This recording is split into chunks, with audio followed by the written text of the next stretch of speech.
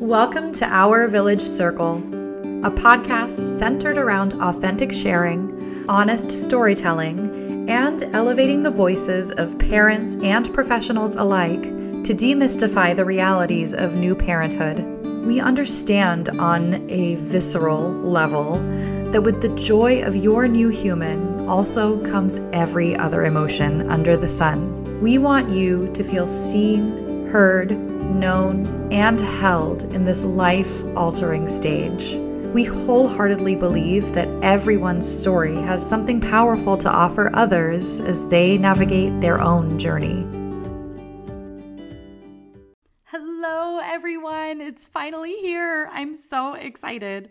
I'm your host, Jaylee Turner, and you might hear my youngest son, Alan, in the background, whose birth story we will be sharing on today's episode. We're coming up on his first birthday, and so I'm so excited to finally get his birth story out there. As most of you know, I was pregnant with him as I recorded the first season of this podcast, and then he was born shortly after the final episode aired. And now, a year later, you get to hear about my second experience, which was worlds different from my first in many ways. If you'd like some context for this story, you can go back to season 1 and listen to episodes 9 through 11 to hear the story of my first pregnancy, birth, and postpartum. But today, I will begin by talking you through my second pregnancy and the experience of going through the whole thing under the care of midwives. Alan really liked that. My battle with symphysis pubis dysfunction, some scary blood pressure moments at the end of my pregnancy, and my experience with early and prodromal labor, which Alan also has opinions about, setting the stage for our next episode where I will share the story of his birth and my postpartum.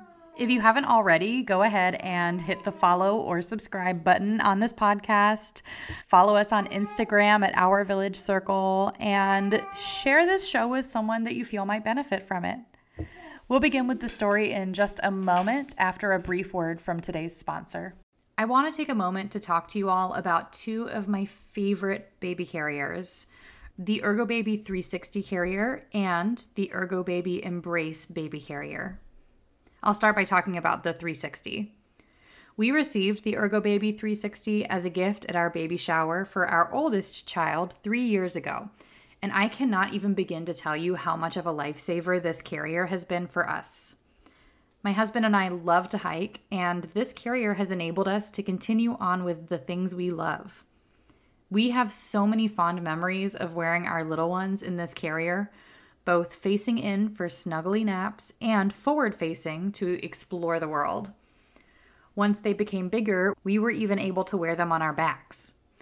We have received so many comments from folks, familiar and strangers, about how comfortable they look and how much joy it brings them to see parents getting out and about with their children. We have worn our babies hiking, shopping, getting things done around the house, at family and social events. I've even worn my oldest while working. Ergobaby's Embrace carrier is wonderful too. Not only did my husband and I both use this carrier all the time with our second baby, but as a postpartum doula, there is not a single shift where I don't have it packed in my bag. We were familiar with Ergobaby's products before, having used the 360 carrier with our oldest. I was so excited when I heard that Ergobaby had come out with a carrier specifically for newborns that merges the coziness of a traditional wrap carrier with the simplicity and comfort of a soft structured carrier. I loved using traditional wraps with my first, but the time it took to finagle the fabric often meant that I wouldn't wear my first quite as much. The Ergo Embrace is so incredibly easy to use. Simply plop the baby in, snap, and go. Keep the baby close, have your hands free, and know that they are safe and snug. Absolutely imperative with a toddler running around the house. The Ergobaby 360 is a natural next step after your little one outgrows the stage of being carried in a baby wrap or the Embrace newborn carrier. This award-winning all-position baby carrier is comfortable and functional between 12 and 45 pounds with 4 ergonomic ways to baby wear. It has lumbar support for extra back comfort as your baby grows. And just as a side note, my Ergo 360 is now 3 years old and it is still in pristine condition. The quality of these products is impeccable. Ergo Baby revolutionized how we carry babies back in 2002. The soft structured carrier design has become the gold standard for baby wearing. Ergo Baby carriers give you the freedom to enjoy life's big and small adventures, all while keeping baby close. Ergo Baby carriers are ergonomically designed to cradle your baby in a natural sitting position and to evenly distribute baby's weight between your hips and shoulders. Ergo Baby carriers are the ultimate in comfort and ergonomics, allowing you to carry your baby from those early days through toddlerhood.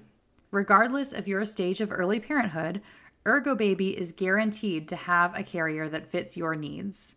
Use the link in our bio to take a short quiz to find the right one for you and shop their full line of top-notch baby products. Now, back to our episode. So this pregnancy was different than my first in a lot of different ways. First of all, I saw midwives from the very, very beginning. My husband and I had been trying to get pregnant for a couple of months, and I thought it would be a good idea to go in and have a preconception counseling appointment with midwives at a freestanding birth center so that, one, I could make sure everything was okay, and two, that I would already be in their system for whenever I did get pregnant, because I knew I wanted midwifery care. I knew I wanted to birth out of the hospital this time. And it turns out that I saw midwives from the day that I found out I was pregnant, because the morning of that preconception counseling appointment, I took a pregnancy test and it was positive. So when the midwife came into that appointment, she looked at my chart and just said, "Oh, so you're here for preconception counseling?" And I said, "Actually, I think this might be my first prenatal because I took a positive pregnancy test this morning." So that was super duper fun. And from the very first day I was pregnant, I felt really well cared for. It was really big and exciting. And I already knew a couple of the people in that office. And so when I came out front, I got to tell them that I was pregnant. And at this point, I was only like 3 weeks pregnant. It was the first possible day that I tested positive. So it was really cool, and it was kind of a big celebration, and immediately I felt super comfortable and at home, and I was really, really excited to be receiving this care from the very beginning. And that was something that was just off of my plate entirely. And it wasn't until I went through this pregnancy receiving this care that I realized just how much worrying about my care provider and the care that I was receiving had stressed me out with my first pregnancy. So it was really cool to go through my whole pregnancy with the midwives. And these midwives actually had just become in network for my insurance providers. So everything worked out really, really well this time. In terms of the physical aspect of my pregnancy, my morning sickness came on sooner and it was more intense. So was the fatigue. I actually threw up once during my pregnancy, which I know is still not much, but I didn't throw up at all when I was pregnant with George. I just felt nauseous. But the nausea this time was really debilitating and it lasted a long time. I ended up getting a prescription for Bongesta for most of my pregnancy to ease the nausea and just help me be functional. And then around 11 weeks, I began having pain in my sacrum, which is something I had in my first pregnancy, but this was happening a lot sooner. I was diagnosed pretty quickly by a physical therapist and a chiropractor with symphysis pubis dysfunction. I think we've talked about this before in previous episodes of the podcast, but symphysis pubis dysfunction is basically when your body produces an excess of relaxin, the hormone that helps your pelvic bones move when a baby is being born. It helps your body make room for the baby while you're pregnant. It causes your joints to just become a little more lax, your ligaments to be a little looser. And it has an intended purpose, but when you produce an excess of it, it can cause a lot of discomfort and it can cause your pelvic bone to prematurely split. So it was super uncomfortable, but I was really lucky in that I was already seeing a pelvic floor physical therapist because I still had some lingering issues from my first pregnancy. So right away I was getting help from it. I was also seeing a chiropractor again to help with fertility and to help with preparation because I knew I wanted to be pregnant and was hoping to be pregnant again soon. Emotionally, my pregnancy was much easier overall. And, it was not my first rodeo, so I wasn't quite as overwhelmed by all the changes that were happening. I was more compassionate with myself. I felt less of a need to justify my choices to others. And I also felt a lot less stressed, actually. It was in the middle of COVID, and I was not performing as a musician due to COVID. I was working on projects that fulfilled me, including this podcast. I had time to rest, and I actually did so mostly guilt-free, which is kind of unusual for me. And in some ways, COVID facilitated that. I stayed on Zoloft. I saw a therapist my whole pregnancy and was generally in a pretty good place despite the physical challenges. When I was 16 weeks pregnant, we actually moved to a new house, which parts of it were stressful, but overall it gave me a really amazing outlet for all of the nesting energy that I had. I felt more comfortable being real about the challenges of this pregnancy, and I was also seeing amazing care providers.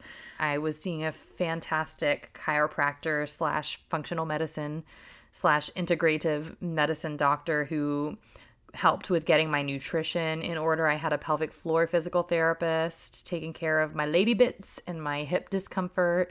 I do remember that it was a lot of appointments every week, and I was still uncomfortable even despite the help that I had. But having that help and having the emotional support was really great, especially during COVID. But at times the physical pain was debilitating, and my limitations physically and the fatigue that I experienced often felt kind of depressing, to be honest. But I had a much better support system. I had friends that I could lean on, and I overall felt like I was able to be more authentic this go around. So it was just really nice right away to have all of that support in place. And even with that help, the pain throughout my pregnancy at times was debilitating. I ended up needing to stop practicing yoga. If you know anything about me, that is like the one thing that keeps me sane. I had to stop lifting pretty much anything. I had to stop leaning over. I had to stop giving my toddler baths. The only exercise I could really do was swimming, which did help me through my third trimester. But by the end of my pregnancy, I was injuring myself just doing really basic things because my ligaments and my joints were just so loose that the most basic movement would just knock it out of place. So that was the hardest aspect of this pregnancy, I would say. I struggled physically, of course, but I also struggled emotionally with not being able to do the things I was used to doing. And at the time I had a 2-year-old, he was running all over the place. And, I knew it was the last time that it was going to be just us. So I wanted to be able to give him that attention and play with him and run around with him. And it was just really hard. By my third trimester, the heartburn was unreal to the extent that a few times I actually woke up in the middle of the night with stomach acid pouring out of my mouth with no warning. And it was just as disgusting as it sounds. I was also much bigger this time. But despite that, my weight gain was 50 pounds, which is actually around the same that I gained with George, who was born at 37 and a half weeks. My third trimester was a bit of a roller coaster as my blood pressure started riding that borderline area again, starting at 34 weeks, just like my first pregnancy. And my labs actually began trending toward preeclampsia with elevated protein in my urine. However, unlike the first time, my care providers gave me the opportunity to make lifestyle changes and monitor and manage things on my own, as long as things didn't go past a certain point. It was actually really cool because I felt like I was being monitored much more closely than my previous care provider would have. I had my midwife's phone numbers. They wanted me to text them my blood pressures 3 times a day. I was put on a modified bed rest, and I changed my diet and just really took it easy to try to keep my blood pressures in a healthier range. And it did work. Actually, for the rest of my pregnancy, my blood pressure and my labs went up and down.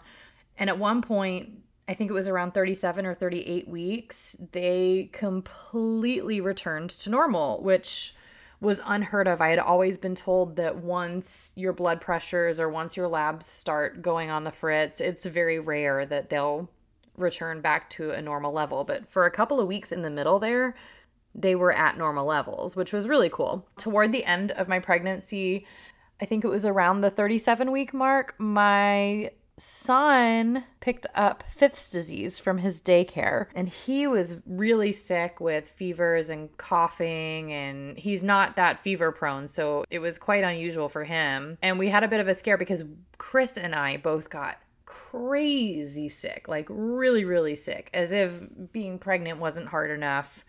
Having a giant daycare virus just really, and it was like a chest infection too, and during COVID times that was already kind of scary. But I ended up going to urgent care because it turns out that Fifth's disease during pregnancy can be quite harmful. So I went and got tested to see if I had antibodies to Fifth's disease, if I had had it as a kid. It turns out I did. So whatever I had was an upper respiratory infection of some sort. So I got put on antibiotics, which also caused me to have a yeast infection at the end of my pregnancy. And then I got a urinary tract infection. So I had this quadruple whammy, a urinary tract infection, an upper respiratory infection, a yeast infection. Oh, and also being incredibly pregnant with the symphysis pubis dysfunction. So I was incredibly miserable by the end of my pregnancy. At one point when I was sick, I felt my baby stop moving and I got really scared. And I called my midwife, and on the phone, I was a little tentative. I said, I don't know if this is something to worry about, but he is moving less than I'm accustomed to him moving. And he moved a lot more than my first. So she said to just come in and she would do a non-stress test. And what I was expecting was to be hooked up to those belly bands and to be hooked up to a machine and sit there for 20 minutes and go on my merry way. But what happened was my aunt, my midwife, told me she was going to be doing a manual non-stress test. And I had never experienced one of these. And it was probably one of the most memorable moments of my pregnancy, because here I was really trying not to freak out about the fact that my baby was not moving. And she had me in one of the birth rooms, which at this particular birth center, these rooms are beautiful. They have giant whirlpool tubs, really nice beds, like good bathrooms with showers. And it really feels more like a bed and breakfast than a doctor's office. And so I'm laying on this beautiful queen size bed, and she handed me a chart and she said, I'm going to be listening to your baby's heart rate on the Doppler. I want you to write down the numbers that I say as I say them. And I had this like chart in my hands. Through this non-stress test, she's reading off what the baby's heart rate is every 20 seconds. I'm writing it down. So it gives me something to do rather than just sit and wonder if everything's okay. And she was right there with me, and she was telling me what she was listening for and what his heart rate was at every moment and what she was hearing. And it was just really reassuring. It turned out that everything was okay. He must have just been asleep at the time or something, and maybe just a little bit less active because I was not as active because I was sick. But I felt really cared for in that moment, just having someone right there with me the whole time and letting me know exactly what was going on, rather than hooking me up to a machine, walking out, looking at a strip and being like, yep, all's good, which is what I feel probably would have happened if I had stayed with my old care provider that I went through with my first. So that was really cool. Baby was okay. We were starting to get better from our illness, and my blood pressures were back to normal. And I actually felt better than I did my whole pregnancy. And I really trusted the midwives at this practice. I think sometimes people hear birth center or out of hospital birth and they think it's really crunchy and really substandard care, and maybe they would dismiss things that could be indicative of medical problems. But my experience was actually that I was more closely monitored with them. They were taking my blood labs every day. They were checking in on my blood pressures every day. They were communicating exactly what they saw in my labs. They were taking my protein in my urine every 2 days, and they were really, really monitoring me very closely. And not only that, but when I was getting my prenatal care, I had my appointments in the room that I was going to give birth in. So the whole time I was in the same place with the same group of people. I loved all of them. My appointments were like an hour long. I got to know everyone really well. It was just so nice. I was excited for my appointments every week. And they also really helped me to process certain aspects of my first birth experience and never made me feel like I was taking up too much of their time and never made me feel like I was a burden for expressing emotional concerns in addition to health concerns. I really felt like they had a very holistic approach, and that if something was going to go wrong or if something was to become high risk, that they would have my back and they would not hesitate to transfer me to an OB if that was something that was necessary. So I felt really, really great with them. So when I got to 39 weeks, we thought we were in the clear, and my liver enzymes began elevating. My platelets began dropping, which is indicative of HELLP, HELLP.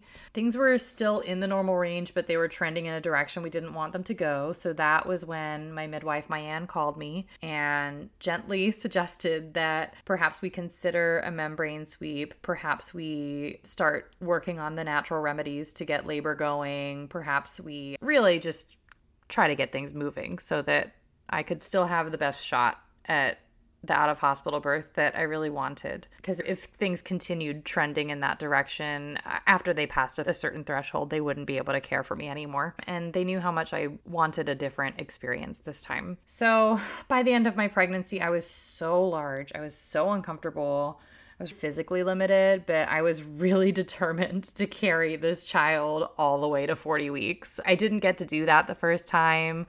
He came early, really unexpectedly. So I think I just really wanted the experience of having a full-term pregnancy, carrying it through all the way to the end, and completing that cycle. And I wanted to feel ready. I wanted everyone to feel ready. I wanted me to feel ready. I wanted the baby to be ready. I wanted my husband to be ready. And I really wanted that smooth transition that I felt like I was cheated of the first time. And I was willing to be really uncomfortable to help that happen. So I was a little slower to get on board. I was willing to do things that would help my body be favorable whenever the time came, but I didn't really want to kickstart things, so to speak.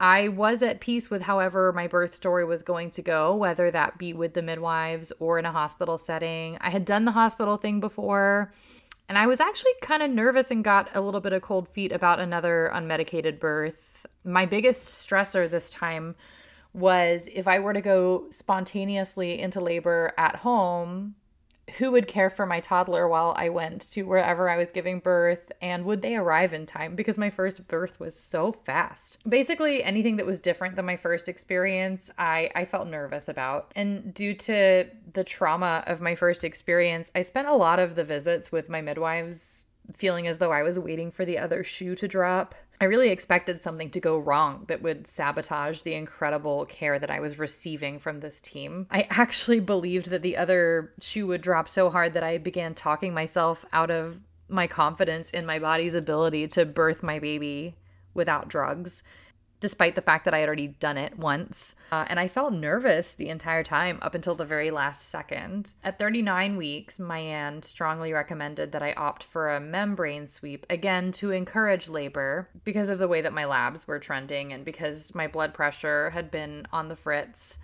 I was a bit surprised by the suggestion, and I went back and forth on it up until the very last second. At my 39-week appointment, I saw Roni, who you all heard from earlier this season, and I felt incredibly comfortable with her, even though it was my first time meeting her. And we talked through the pros and cons of getting a membrane sweep forever. I think it was like an hour-long conversation because I just kept going back and forth. And she reassured me that I did not have to do anything that I didn't want to. Finally, what tipped the scales was knowing that it would not put me into labor if my body and my baby were not ready. So I figured it was a case of might help, can't hurt. And surprisingly, it didn't hurt. She also sent me home that day with what they call a labor stim kit, which is full of all these natural remedies to help induce labor, including castor oil. But I never ended up using any of it.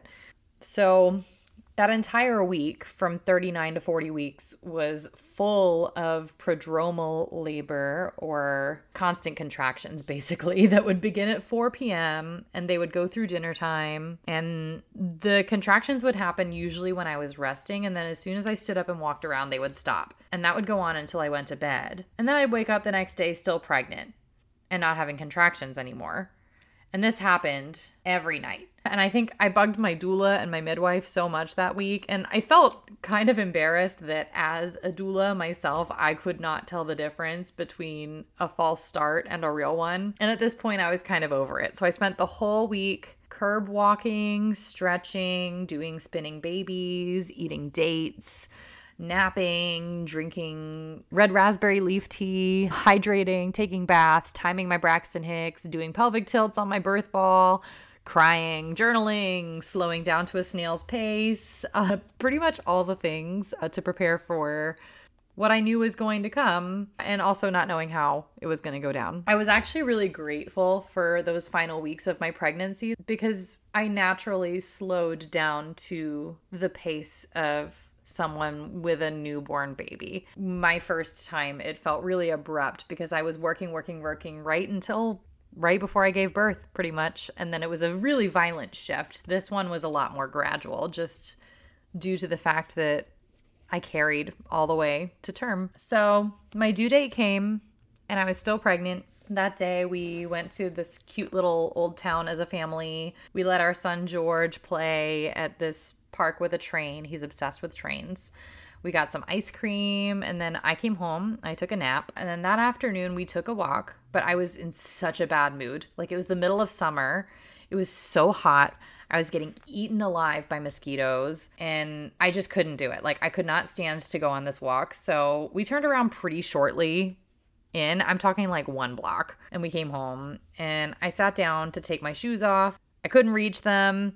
And then I tried to take care of my bug bites. I couldn't reach my ankles to take care of my bug bites. And I had to have Chris do everything for me. And we had this little, it's called the bug bite thingy.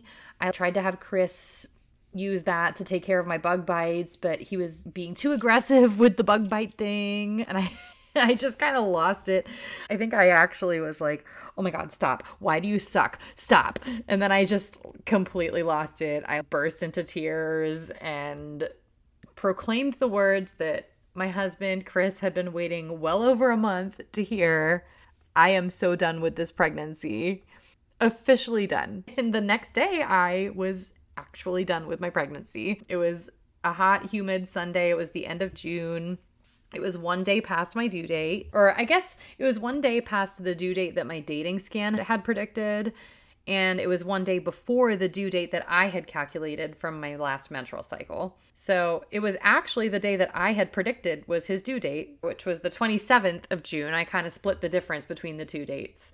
And at this point, I'd been having Braxton Hicks for about 2 weeks, but I had had 4 nights of prodromal labor and then 36 hours of no contractions at all. And during those 36 hours, I kind of had a sense that my body was resting up for the big event and that the next time contractions started up, it would be the real deal. And I was not wrong. On June 27th, I woke up at 6:30 in the morning to a contraction that felt much more crampy and wave-like than what I had been experiencing in the previous days. And it actually felt almost identical to the morning that I had George. And so I decided to go back to sleep, and I woke up to another one.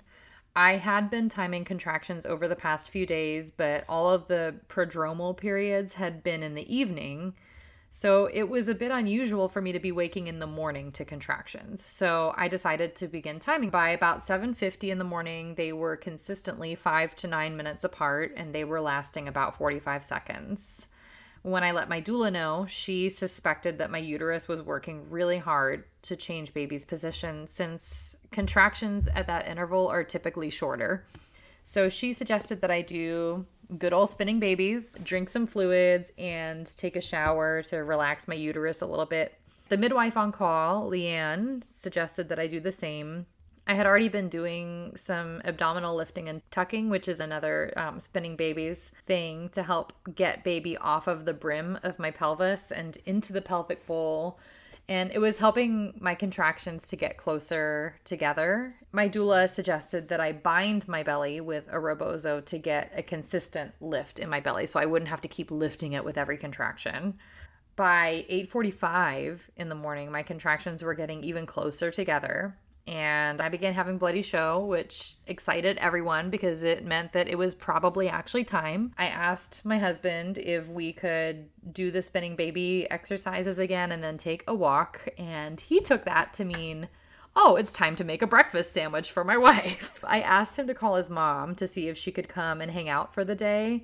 That way, if it was the real deal, she would be here. But if not, then oh well, she got to spend a casual Sunday with us and hang out with George. When Chris came back from calling her, he said that she would be here by noon. And I don't know what it was. Something instinctive within me just prompted me to immediately say, please call her back. I meant that she needs to come now. So he did. And his mom, Brenda, was on her way. Chris made the breakfast sandwich while I ate some frozen watermelon that I had cut up and frozen. George watched Blippi, his favorite show. I really didn't have any desire to eat anything heavy, and when Chris gave me the breakfast sandwich, I did not touch it. I just kept eating the watermelon. And at this point, I was sitting on the birth ball. I was bouncing. I was rolling. It was alternating between that and standing at our kitchen counter during contractions. They're beginning to pick up in intensity, but they weren't yet at a level that I would consider officially active labor. They were 4 minutes apart at this point, and I had sent my midwife and doula the link to a contraction timer app so that they could see what was going on in real time. And at this stage, I was still able to talk through my contractions, but I much preferred to be quiet and focus through them. By 9:40 a.m., I could no longer talk through my contractions, and I actually needed Chris to be quiet so that I could focus through them. And I was beginning to wonder when my mother-in-law would arrive. My doula called me to see how things were going since she saw on the app that my contractions were getting closer together. And during the call, Brenda arrived, so this was around 10:20 a.m. And she came through the door, she saw me, and she immediately went into action and began playing with George, which I was grateful for. And I remember sitting on the ball and needing to pause while I was on the phone to get through my contractions. Chris walked in the room at one point and started talking to me when I was in the middle of a contraction, and my mother-in-law told him to be quiet. Thank goodness. And so since she was there and she was taking care of George, Chris and I decided to go on our walk without them. It was 10:30 in the morning at this point, and I was very ready to get out the door. I had been trying to go on this walk for about an hour. So it was so hot outside. It was almost 100 degrees, and it was humid, and it was the most pregnant I had ever been in my entire life. We began walking out of our driveway and down our street, and the plan was just to go to the end of the street and back, which was about half a mile. And almost immediately after we began walking, my contractions suddenly became super intense, super close together. I'm talking like 1 to 2 minutes apart. And I had my little timer, and I was pressing the button every time one would start and every time one would end. And I remember as we were walking, I was just constantly thinking there was no way they could be that close together. I was making it up. It was too soon. I must be perceiving it wrong. I was in total denial. And we walked and we paused while I had a contraction. We walked and paused, all the way to the fork in our road, which is only about 1/10 of a mile in. And right when we rounded the corner, I felt a very distinct gush of fluid, and there was nothing else that could be. So we immediately turned around. We made our way back home, pausing every minute or so for a contraction. When we made it home, Brenda was really surprised to see us so soon. It'd probably only been a couple of minutes, and she assumed that we came back because it was so hot outside. And I went straight to the bathroom to use the amnio swab that my midwives had given me to check for amniotic fluid while Chris explained to her what was going on. And much to my surprise, when I tested for amniotic fluid, the swab said that there was none. And I was completely befuddled, but I assumed that it was probably correct and maybe what I felt was just some more bloody show or something. I wasn't sure. But really, really quickly, my contractions began picking up in intensity, and I was having to lean on a surface to cope with them. I could not talk through them at all. I was getting really crabby. And then I felt another gush, and I just yelled to Chris down the hall, "Babe, there is no way in hell that was not my water. I just felt another gush." And so he came back to the bedroom and started asking me a bunch of questions, and all I could say is, "I don't know, shut up." I was just so grouchy. He called Leanne, the midwife, on call, and I told her that the amnio swab came back negative, but there was no way that my membranes were still intact, and I was positive my water had broken. She said she trusted me and she believed me, and she stayed on the phone with us for a little while to get a sense of where in labor we were. And I was really unsure of how far along I was, but I knew things were getting intense. And I did not want to do a 30-minute drive into the birth center too early and then be sent home. So I expressed that to Leanne, and she understood. And she asked if I was feeling pressure with my contractions. I said no. And she then asked what I'd like to do, and I suggested that we touch base again in about 20 minutes, and we all agreed that was a good idea. So after we hung up with Leanne, we called Amy, our doula, to update her, and she also asked what we wanted to do. I asked her if she would come to our house and then we could go to the center when it was time. And she suggested that if we were asking for her to come for physical support, that we were probably ready to go to the birth. And right after she said that, I had my first contraction with pressure. And I looked at Chris while he was still on the phone with Amy, and I told him we needed to go in right now and call Leanne right now. And so he hung up with Amy. He called Leanne. And all the troops were officially rallied to be on their way to the birth center.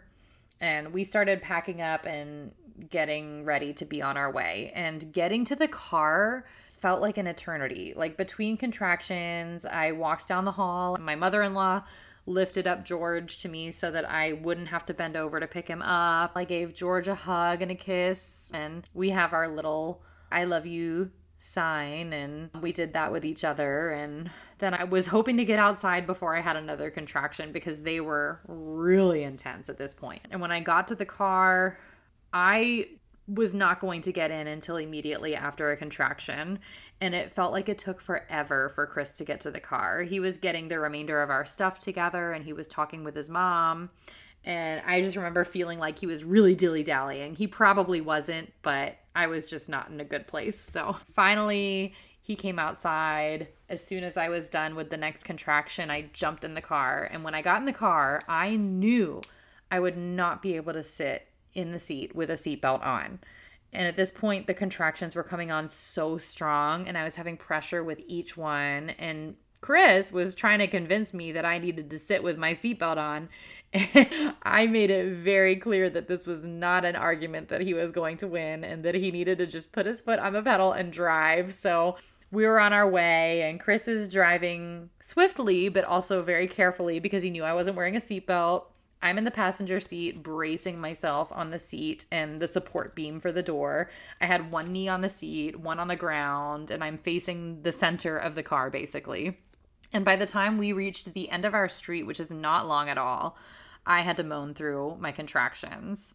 And now that it was just Chris and I felt a little more freedom to be loud and to cope in any way that I needed to. And I could just hear the voice of our first doula, Tracy, telling me to keep the tones low, to open my throat. And once I was able to turn my focus to keeping my throat open, coping began to feel more manageable. Even though things were getting more intense, I felt like I had a mechanism. And turning my focus to my throat opening proved to be a really good distraction from the intensity of the sensation, and I felt like it made it more manageable. Because of where we live, I had been so worried about traffic on the way to the birth center. There had been a lot of construction in the weeks leading up to my due date that had brought traffic to a standstill. But luckily, it was the middle of the day on a Sunday, and we didn't hit any traffic at all. Chris was really, really good about warning me anytime he stopped the car, started the car, turned, sped up, slowed down. So I was able to brace myself. My eyes were closed as I was coping with contractions. So it was a huge help to just know what was physically happening with the car. And one of the things I had been nervous about the whole time that I was pregnant was what being in labor in a car would be like, because that was something I did not have to deal with my first time because I was induced. And the car ride was every bit as intense as I imagined it would be. And every time Chris sped up the car, it triggered another contraction. So it was really not comfortable at all. But thankfully, I had found my way to cope. So it was okay, I guess. That's all for today. I know, cliffhanger. But be sure to join us next time to hear the rest of this story and how my labor and birth played out. It's kind of crazy to think about it a year out, but I'm excited for you all to hear it. So be sure to tune in. If you like what you hear, feel free to follow, like, and share this podcast with anyone you feel may benefit. We have a great community on Instagram and Facebook at Our Village Circle, and our website is www.ourvillagecircle.com. Until next time, bye-bye.